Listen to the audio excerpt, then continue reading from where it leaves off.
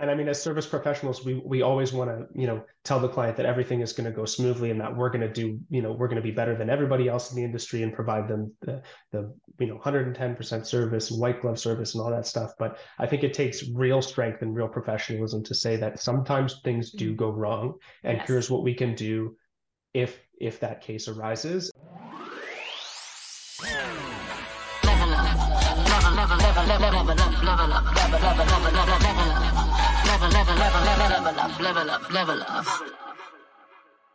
Hello, everyone. Welcome to another episode of Level Up. Today, we are here with one of our brokerage's go-to mortgage agents, and that is Jacob Manischewitz from Outline Financial. Jacob comes to quite a few of our meetings just to keep us updated on the mortgage landscape, and he always has a lot of great information and resources to share. So I figured we'd bring him on to the podcast and chat a little bit further about new things that are coming up, what agents need to know about, and all that fun stuff. So welcome, Jacob. Thank you for coming. Awesome. Thanks, Katie, for having me. Very excited. Yeah. So maybe we can get started. I know when we first jumped on the call, you had started talking about the bond yields and how you've seen them go up, spike up over the last week or so. So I think that's some timely information to share with people. So what have you been seeing and what are you doing about it? Yeah, it's a great question, and like we were saying earlier, such exciting stuff. But I think for our purposes, it is important to know. And the narrative, I think, since the beginning of the year, in the first few weeks of January, we saw things start to pick up in the market, where the commentary and the narrative, especially kind of by mainstream media, was that rates are coming down this year. Everybody's jumping back into the market. Things are going to get competitive again, and I think everybody got really excited for a hot 2024. And that's been the narrative up until very recently, when in the last week or so, we've seen bond yields jump up. And just for those who don't know, bond yields are kind of a prediction of where the market is going to be in a certain number of times. So we look at the 3-year bond yields and the 5-year bond yields, which are predictions of where the interest rates are going to be in 3 and 5 years. And it kind of preempts the Bank of Canada announcements. So when the Bank of Canada makes their announcements, they're looking at bond yields as well as a lot of other data to influence their decision. And it's kind of the market's expectation of where things are going to go. And bond yields had been steadily declining kind of through the last quarter of 2023, and fixed rates were coming down. We saw fixed rates come down about 1%, maybe even a little bit more, depending on the lender, over November and December and into January. And things were looking really good. And we were getting great discounts on our fixed rates for our clients as well. And then in the last week or so, we had a few points of data come out, like Canadian GDP was a little stronger than expected. Canadian employment numbers were higher than expected. And then the most recent US inflation numbers came up a little bit higher than expected as well. And all of that has pointed towards the Bank of Canada and the US Fed pushing back their rate cuts, the expected rate cuts that some people were forecasting for March or April or maybe May or June, and everybody was getting very excited about the first Bank of Canada cut. And now it's looking like those are going to be a little further down the road than we had expected maybe a month ago, because the economies are in the US and Canada are both performing a little more strongly than expected. And it looks like we are not going into a technical recession, because the last quarter of the Canadian GDP showed a little bit of growth, and technically 2 quarters of no growth is what is considered a recession. And we didn't actually see that in Q3 and Q4 of 2023. So our GDP grew a little bit, showing that our economy is stronger and pushing back rate cuts a little bit further. So it's not great news.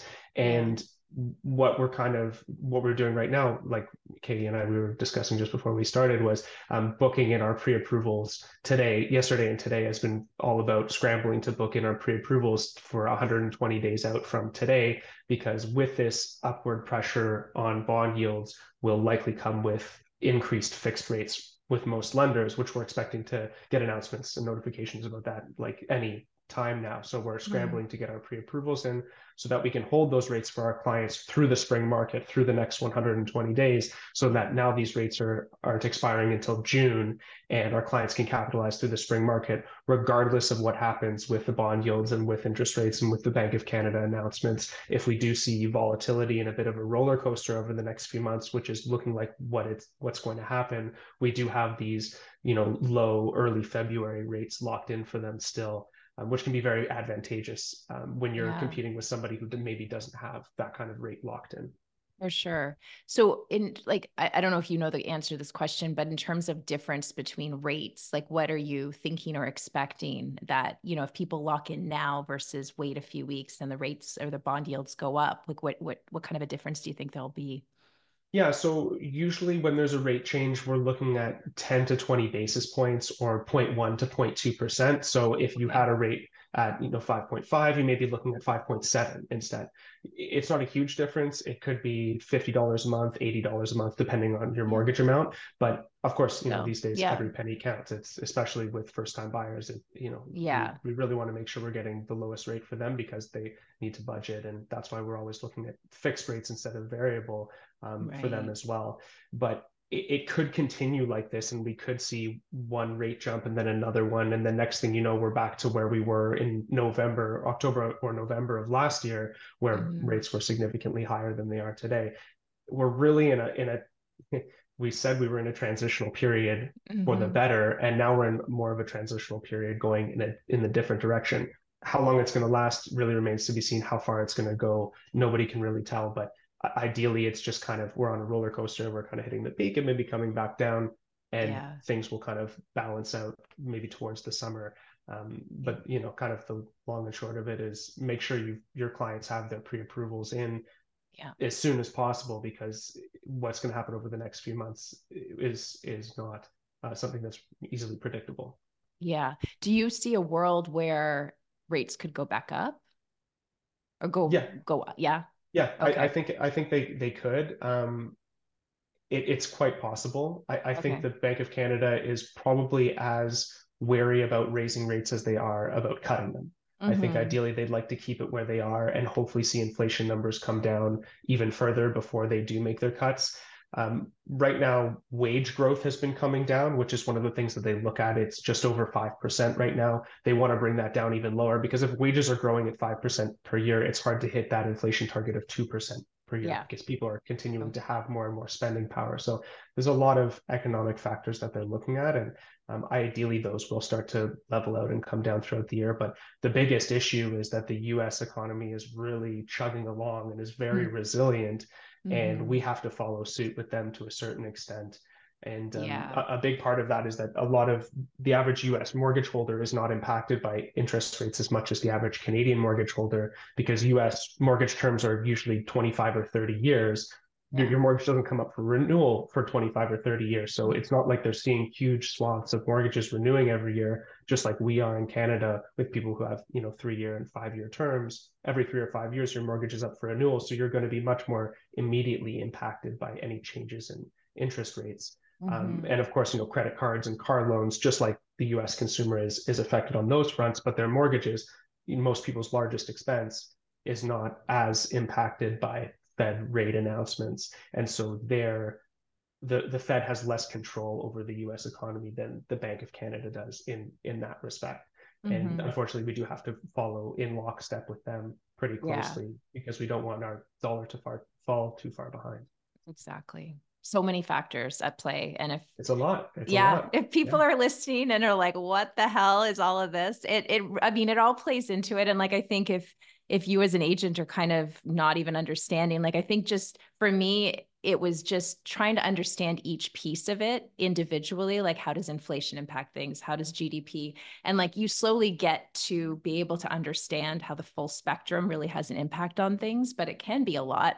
And to be able to explain that to your client, I think that's where the value of a mortgage broker, a partnership with somebody that is able to explain this stuff better, obviously, than you are, is really important. So, like in terms of building your own business, what have you focused on, and how important is that relationship with the agent? Yeah, for sure. So the majority of my clients do come from realtor referral partners, and I've fashioned my business in the that way of making sure I'm supporting my realtor partners as well. It's incredibly important to make sure that you, as the realtor, are up to date on everything that's going on. It's obviously up to you how much into the technical stuff you really want to get. My job, like you said, Katie, is to be there as the in-depth knowledgeable person on this economic stuff because people need that financial advice, that holistic financial advice in their life. It's not just about the mortgage, but the mortgage is an important piece of your overall financial health. And my job is to not only just get you the best rate and give the best service, but kind of advise as to how that complements your overall financial health and making sure that the mortgage actually fits into your life and into your goals the way that you Hmm. need it to based on your vision for your future. But Yeah. going back to your question, as the real estate agent, it's good to know enough to address the conversation with the client, especially if the client asks like, when are we going to see rate cuts or where are rates going or should I buy now or should I wait till rates come down? I'm sure everybody gets those questions. And as long Hmm. as you're knowledgeable enough to give, a good answer about that question and say, if you want to get more in depth about it and talk about budgeting and affordability and that kind of thing, I'm happy to introduce you to my mortgage partner and let them take it from Right. there. And that's kind of what our strengths and our support should be. Yeah, yeah, that's really important. Um, it- would you say the same thing for people, like let's say we have clients or past clients that are at the point where they need to renew their mortgage? Is this a good time to also do that if they're looking for a 3 or 5 year fixed mortgage? Or how does that Yes. work? So for the mortgage renewal, so you're asking Mhm. like when somebody's mortgage is coming up for Yeah, if renewal. somebody's coming up in the next, let's say 90 days, would this be a good time to make like to try to get a lower rate to renew? Or I don't even know if that works that way or if they have to renew at a certain time. Yeah, every lender's a little bit different. Some lenders will let you renew 3 months out or 4 months out from your renewal date without any penalty. Some of them will only let you do that if you're renewing with them as the same lender. Some lenders will let you move to different lenders. Every lender is slightly different, but it's never too early to get in touch, I guess is a good Yeah. way to answer that question. Especially just for the advice piece and being prepared as to, what term would work for you. And our advice is always changing, especially with the volatility that we're seeing in the market right now. Our advice last month is different than our advice that we're giving today. Whether you're talking about 3 year versus 5 year versus variable. Yeah. And it comes down to your risk tolerance and, how much income you have coming in versus what your mortgage expenses are. If you're spending 40% of your income on your shelter expenses, then the conversation is going to be different than if you have a small mortgage or you're a very high income earner or something like that. And Right. maybe you have a little bit more risk tolerance. So I think when you're coming up for renewal, the advice is very important. At the end of the day, what I address with my renewal clients is like it's much easier to re-sign with your current lender, which means that Mm. there's nothing in it for me personally, but I still like to be able to give that advice and create that long-term relationship. And eventually clients realize, having a long-term relationship with a mortgage broker is a lot more beneficial than just kind of renewing with the same lender with whatever Yeah. rates they give you over and over again. And just making sure that that mortgage fits into your life as opposed to just taking what you think is best or taking what your family member told you should do or that kind of thing. It really just comes down to the advice, and that's a lot of the value that we bring as well. Mhm. So what's the difference right now between variable and fixed on average? Is it pretty big? Like if you're looking Yeah, at 5 year fixed, yeah. there is a large gap, and it's interesting because it's been that way for the last probably a year and a half, maybe even more.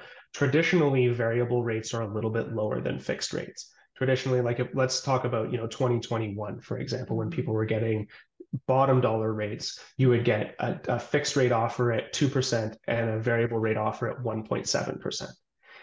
Unfortunately, what happened to a lot of people is that they took the 1.7% because it was 30 basis points cheaper and the mortgage payment was a little cheaper. But then over the course of 2022 and 2023, they saw their mortgage payment jump up an incredible amount.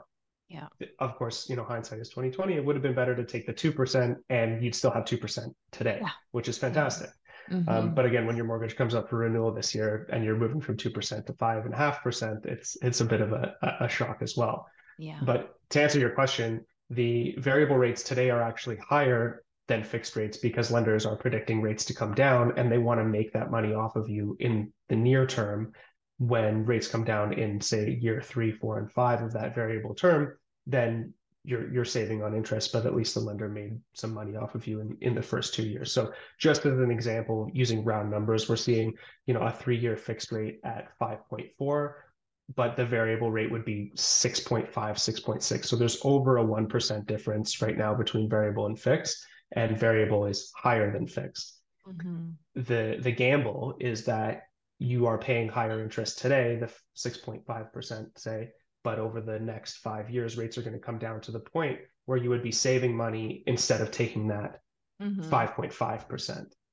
It is a risk. It is a gamble. I'm not saying variable is a bad decision, but for people who are more conservative and who really do need to budget, especially first time buyers who, they may not have a very high income and are spending a lot of money on this property, I would say fixed rates are where it's at for those buyers because it gives them that peace of mind and that security over Yeah. the next 3 or 5 years of knowing what their expenses are going to be. The last thing you want as a first time buyer is get to the point where you can't make your mortgage payments and you have to think about selling or asking family for help. And it's Yeah. not a good spot to be in. So that's my advice usually for first time buyers.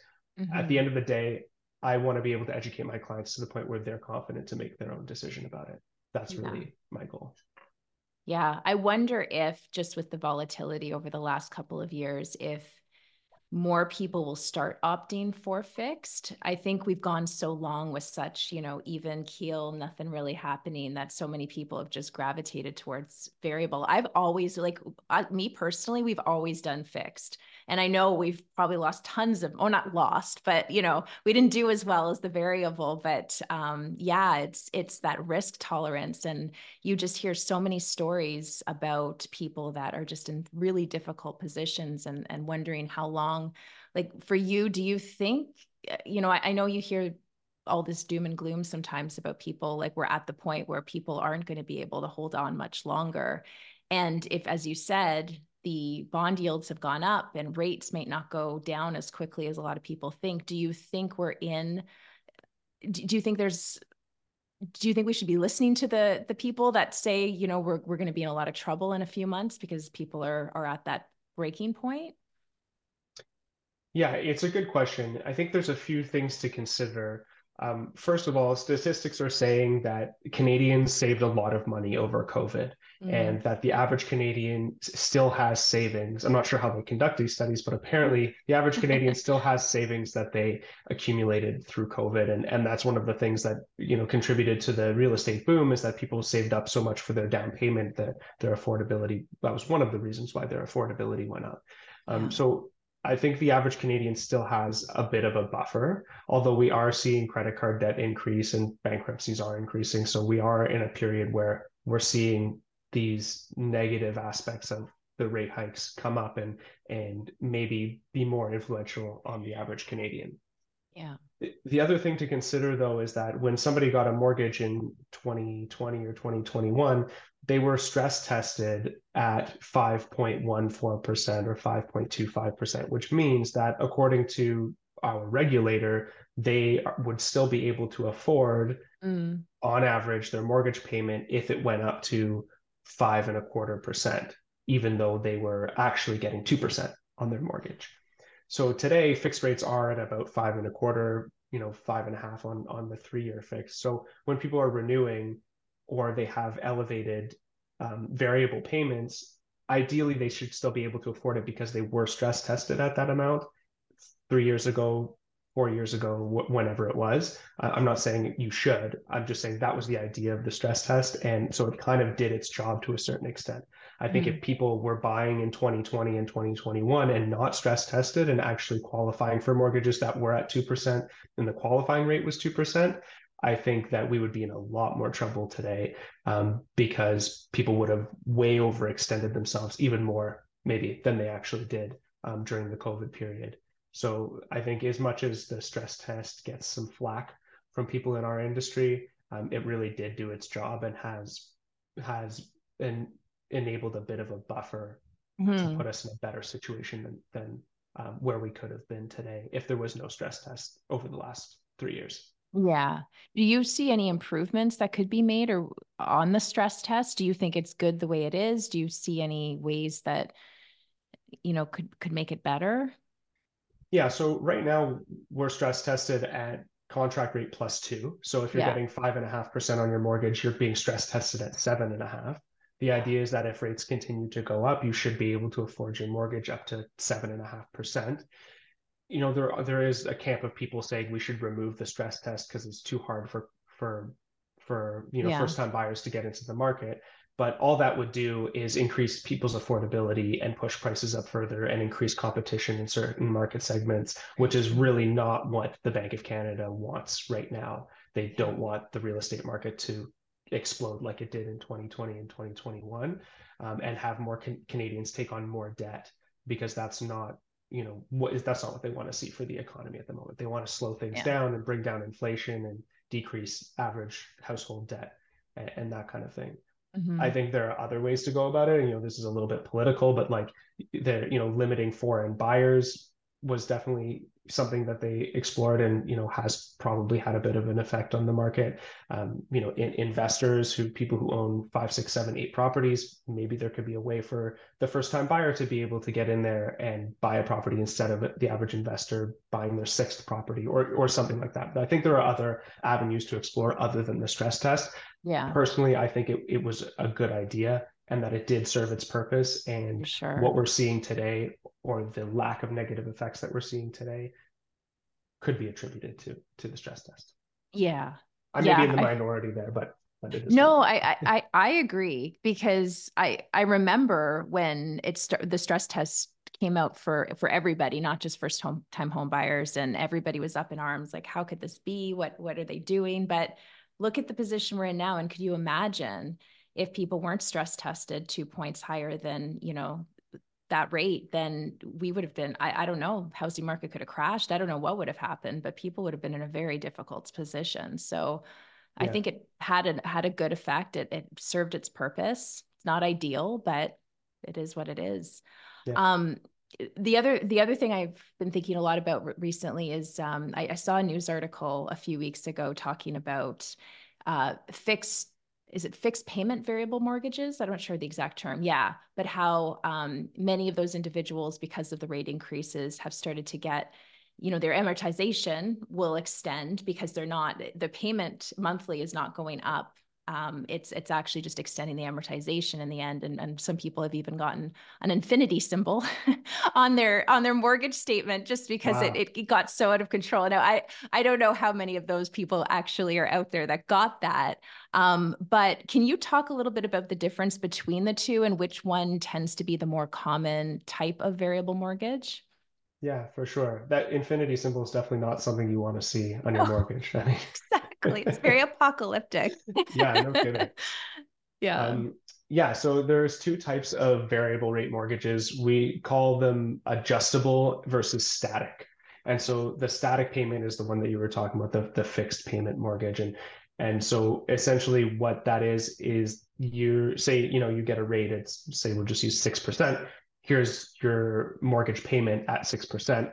Now, the mortgage payment is not going to change, but if rates fluctuate, the amount of the payment that goes towards principal and the amount of the payment that goes towards interest will change. So if rates go down, your interest portion will decrease and your principal portion will increase. So you're doing more, you're contributing more towards the principal as rates go down.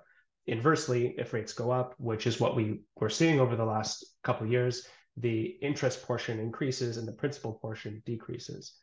So what you're talking about with people getting extended amortizations to 50, 60, 70 infinity years is the interest portion of the payment increases to the point where the entire payment is going towards interest. And now they're actually adding on to their balance every payment instead of decreasing their balance because they're being charged more interest on every payment than the actual payment that they're making. And what happens with most lenders is that you'll reach a trigger point, which is a point when the lender has to request that you either increase your payment Mhm. or make a lump sum payment towards the mortgage in order to keep your amortization somewhat on track. Okay.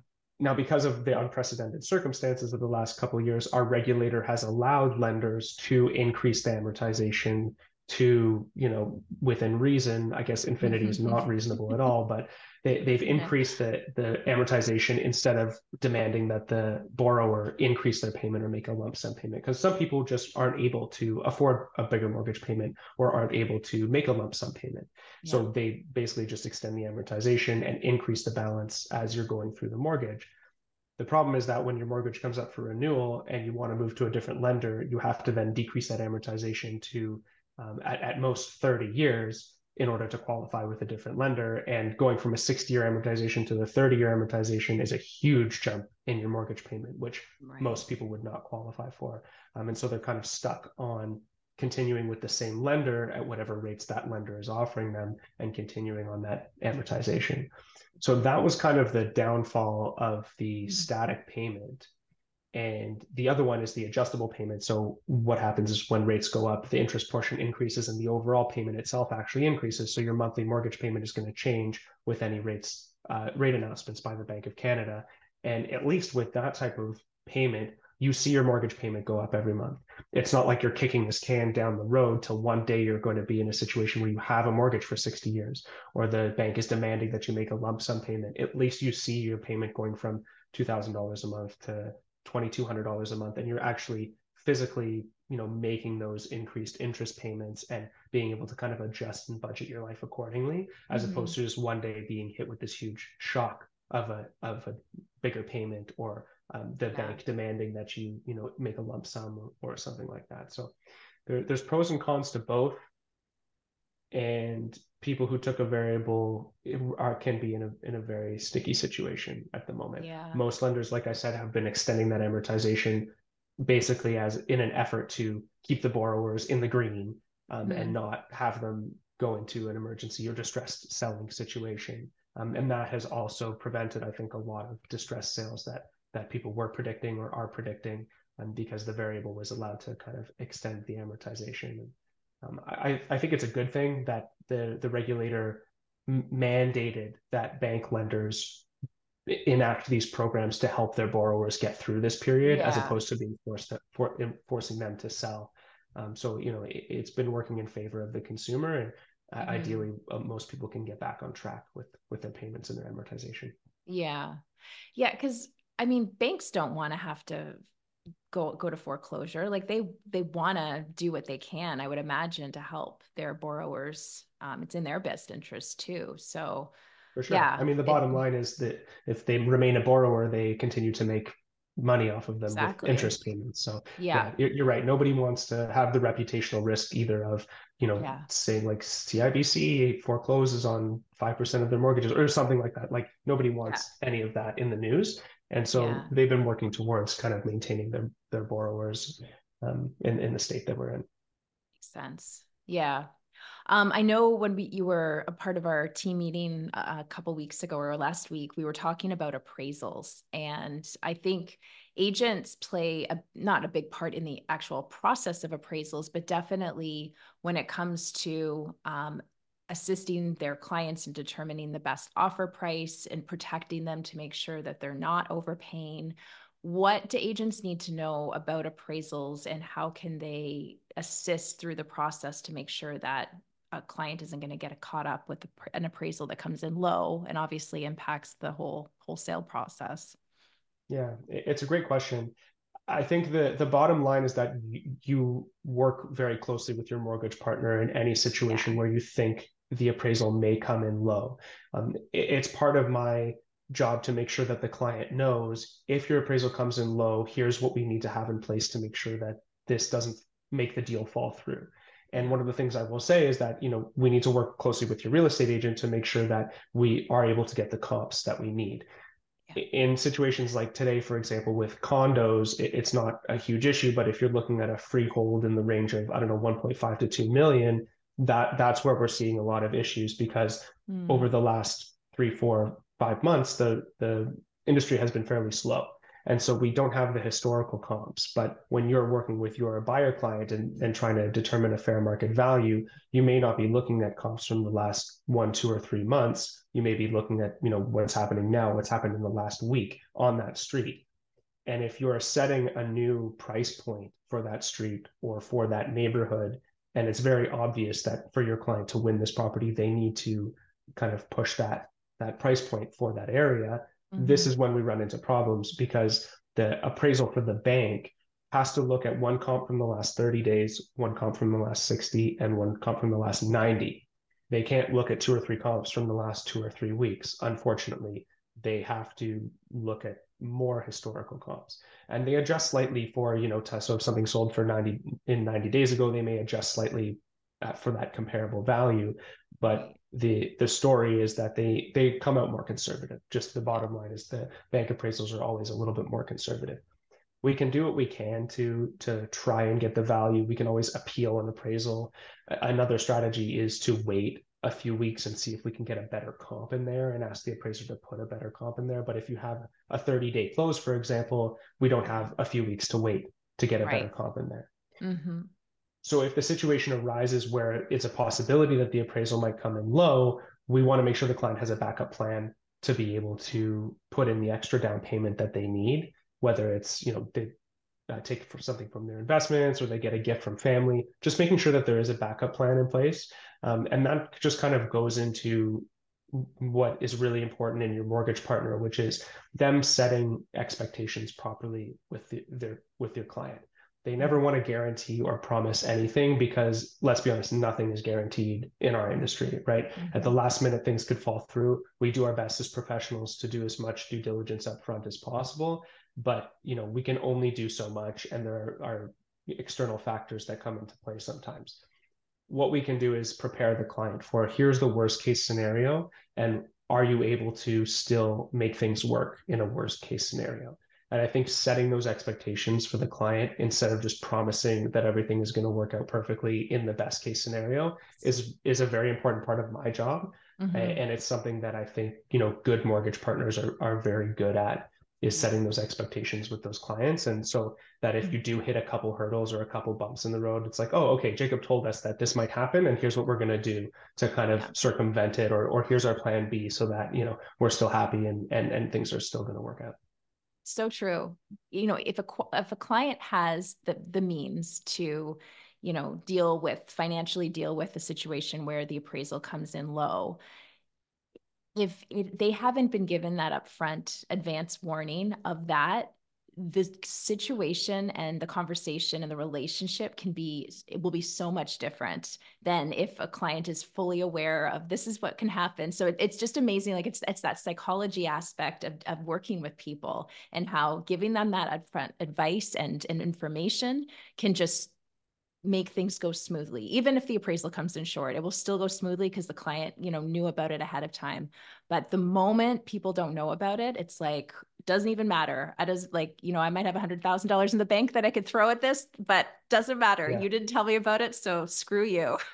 Totally, totally. And Yeah. I mean, as service professionals, we always want to, tell the client that everything is going to go smoothly and that we're going to do, we're going to be better than everybody else in the industry and provide them the 110% service and white glove service and all that stuff. But I think it takes real strength and real professionalism to say that sometimes things do go wrong, and here's Yes. what we can do if that case arises. And Mm-hmm. like you said, as long as the client isn't like blindsided by something, you can still maintain that a good relationship and still make sure that the deal closes on time and everybody's happy with the transaction. Yeah. So speaking of that, I think also pre-approvals is another aspect of the process that a lot of people maybe misunderstand or just aren't aware of. So how do you explain pre-approval versus an actual approval, and that whole process when people start looking for a home? Yeah, it's a great question. And I hear from real estate agents sometimes that, so the client's pre-approved, right? So we Mm, can go in firm and there's going to be no problems, right?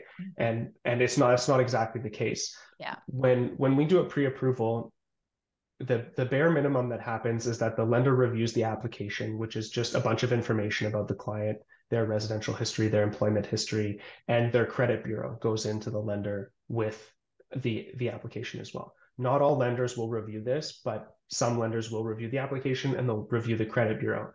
If they see anything questionable on there, they will point it out to us and say, hey, when the client has a live deal or when they have their offer accepted, we're going to need these issues to be addressed. So they inform me of any red flags that they might see on the application. What we do at Outline as an extra layer of due diligence is we pre-underwrite the file during the pre-approval stage as well on our side with our team, and don't just put the onus on the lender, because sometimes things are missed. Lenders can get very busy and they just kind of want to, get through the paperwork and that kind of thing. But what I do personally in the pre-approval stage is I'll collect all of the documents up front from my clients as well. So pay stubs, letter of employment, bank statements, all the stuff you need to send into the lender once you do have an accepted offer. And me and my team will look through all of it and use our expertise to make sure that there was no issues that are going to come up down the road. Because the lender won't review the pay stubs or the letter of employment or the bank statements in the pre-approval stage. They're just going to look at the application, which is the Mm, client telling me I make $100,000. So I put that on the application and send it to the lender. If mm, we don't have a letter of employment or pay stub that supports that $100,000, then it's not worth the application that it's written on. So what we do in the pre-approval stage is a whole bunch of upfront due diligence.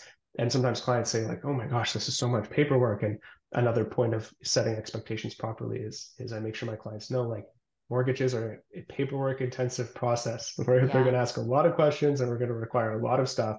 And the Mm, sooner I review everything, the more likely to avoid any hurdles down the road. So what we do is we pre-underwrite all of our files in the pre-approval stage so that we know once the client has an accepted offer, we're not going to have any issues.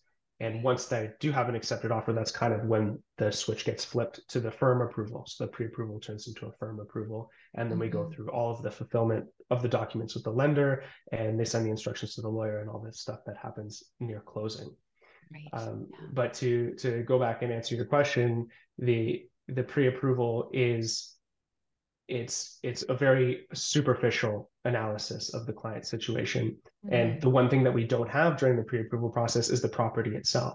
So we need yes. to make sure that the property isn't going to cause any issues with the lender, whether it's a condo and the status, the reserve funds aren't good, or there's an insurance claim or lawsuit in the building that can come up. So we want to make sure we do as much upfront due diligence on the property as possible before the client makes an offer, especially if you're in a situation where they need to go in without a financing condition.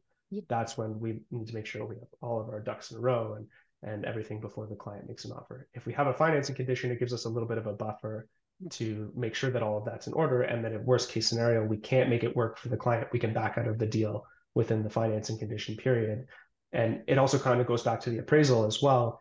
If there's an issue with the appraisal and we order a rush appraisal within the financing condition period and it comes back too low and the client can't make up the difference with their own cash, we can back out of the deal without Mm, any penalty because we're still within that financing condition period. So right. ideally, the client has a financing condition. I understand that in some market conditions, that's just not doesn't make their offer competitive Mm, anymore, which is where where we are now, back to yeah. 2021 again.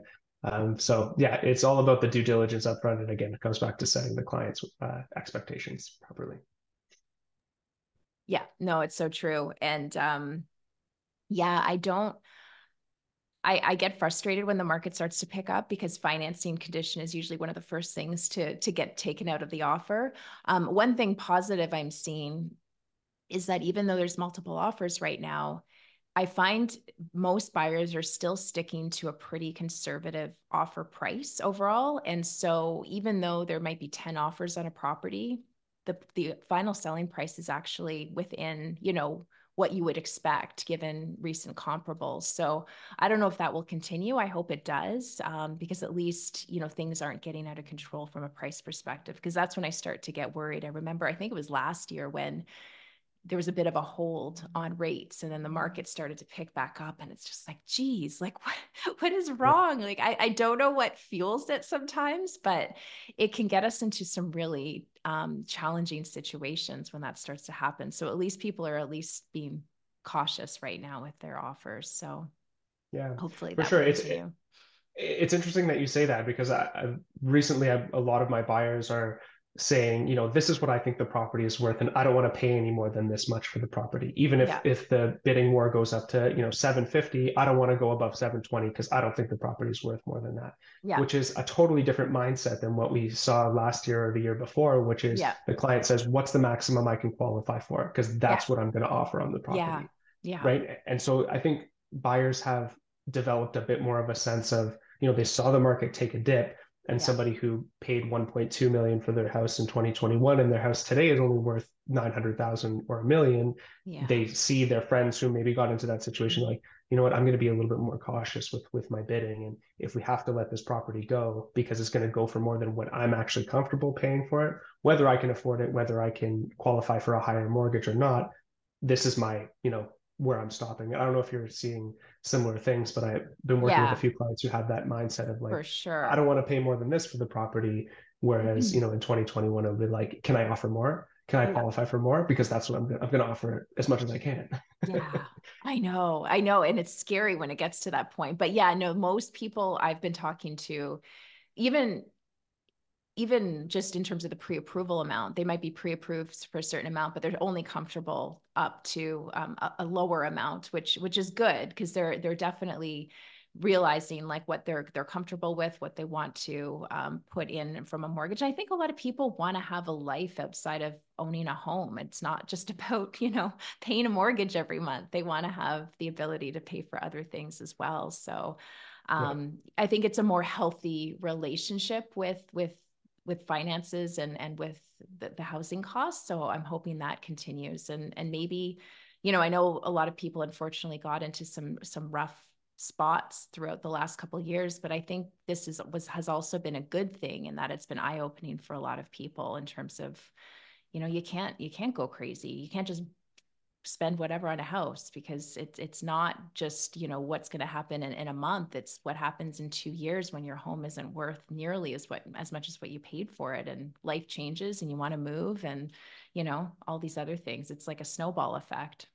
Yeah, yeah, for sure. And I Yeah. think people's timelines have a lot to do with it as well. Like if Mm, you're buying a place that's like, oh, this is my forever home, or I'm going to be here for at yeah. least 10 years, it's a much different strategy than if somebody's buying their first condo and they're probably there for 2 or 3 years and then they want to upgrade. Hmm. It's definitely a different mindset going into how much you're willing to spend Yes. and analyzing the market a little bit closer to see, Sure. where you're going to be in 2 or 3 years, because everybody wants to build equity in their property so that, they have something to draw Yeah, on or a nest egg or equity to use for a down exactly. payment to move up or something like that. Yeah.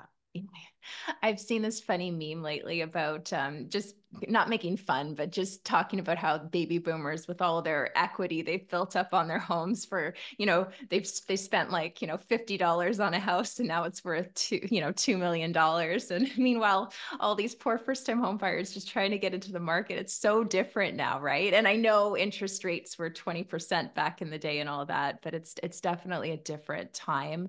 Um, you know, I think as we progress in this industry, both from the mortgage side and from the real estate agent side, it's really about understanding that if you're in your 20s, buying a house might not be in the cards. It might be something that you're looking to do in your 30s or 40s because the market's changed so much. The Yeah, discrepancy between income and home prices has just skyrocketed. It's just such a huge gap now. So you can't be expected. And then the down payments on top of that, you know, you can't really find a freehold home under $1 million these days. So to shell out 20%, that's not easy to find or easy to save for. So for sure. Yeah, yeah. saving up for that down payment is a huge, huge roadblock for a lot of first-time buyers. And Yeah. there's a new program that I've used a couple of times. It's called Arboro. I'm not sure if you've heard of them, but No, I they're haven't. they're a company that will partner with you on the down payment. And so if you put in Okay. 10%, they'll put in 10% to get Hmm. you to a 20% down payment. Okay. It's still a new-ish program, and there's limited lenders that you can use to actually do the financing for that. Okay. And there's stipulations as to, they own a certain amount of equity. And when you sell, they're entitled to a certain amount of equity because they put in equity from the beginning.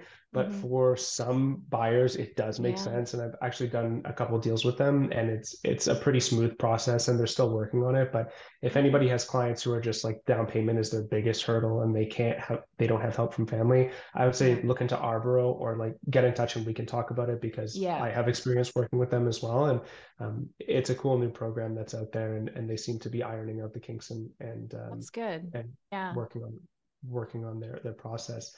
But the other thing I will say is I rarely come across a first time buyer who doesn't have help from their parents, whether it's Mm, co-signing on the true. loan or gifted down payment or both. Yeah.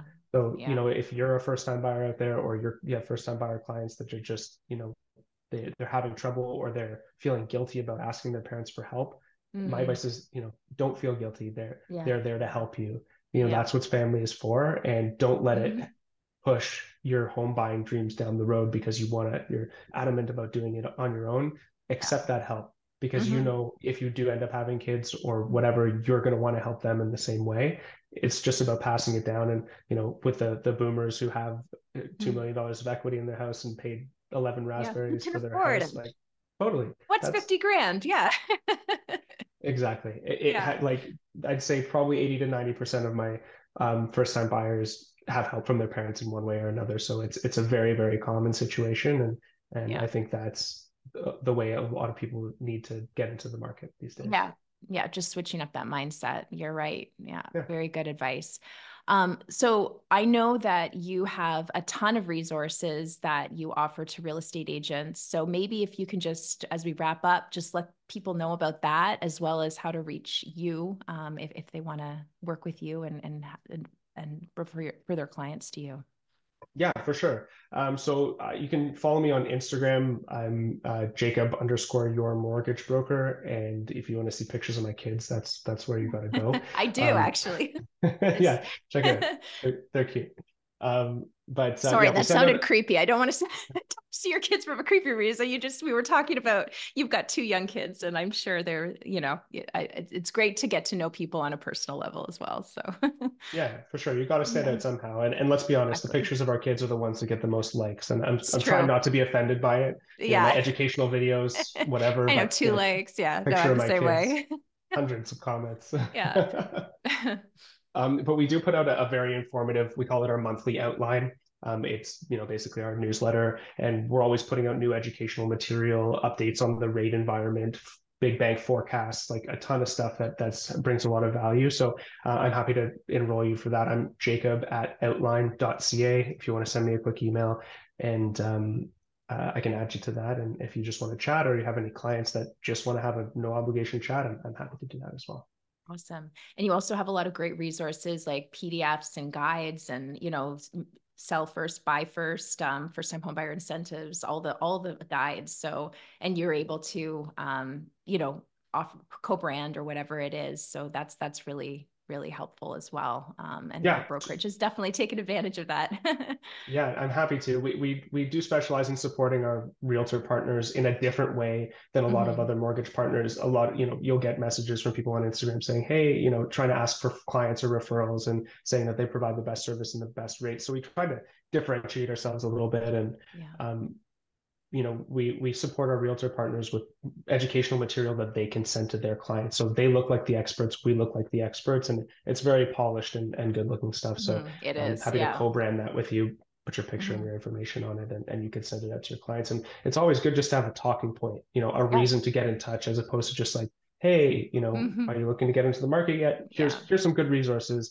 And it's like a no obligation kind of like, here's some information and bringing the value. And that's how we set ourselves apart on both sides. On the mortgage side, you guys on the real estate side, we have to stand out somehow. So I'm Yeah. happy to kind of chat with anybody who's interested. Awesome. Perfect. Well, thanks, Jacob. We appreciate your time as always. Make sure to reach out. We'll also put in the show notes for the podcast all the ways to reach out to you as well. So, yeah, it was great to Fantastic. chat with you. You're Yeah, a wealth of knowledge. no And worries. I love Anytime. talking There's a about this lot. stuff. So it's nice when you're able to talk to it about. So I'm sure it's stuff that you're always talking about, but you come at it from you explain it well, and it's really helpful to understand it from your level and from your perspective. So thank you. Oh, thanks. I appreciate that. I'll tell you, my wife is tired of hearing about bond yield, so it's nice to chat with somebody who gets No, as excited I about it as know. me. Awesome. Well, have a good day, and we'll chat soon. Okay, awesome. Thanks, Katie. Okay, thanks. Bye. Level up, level up, level up.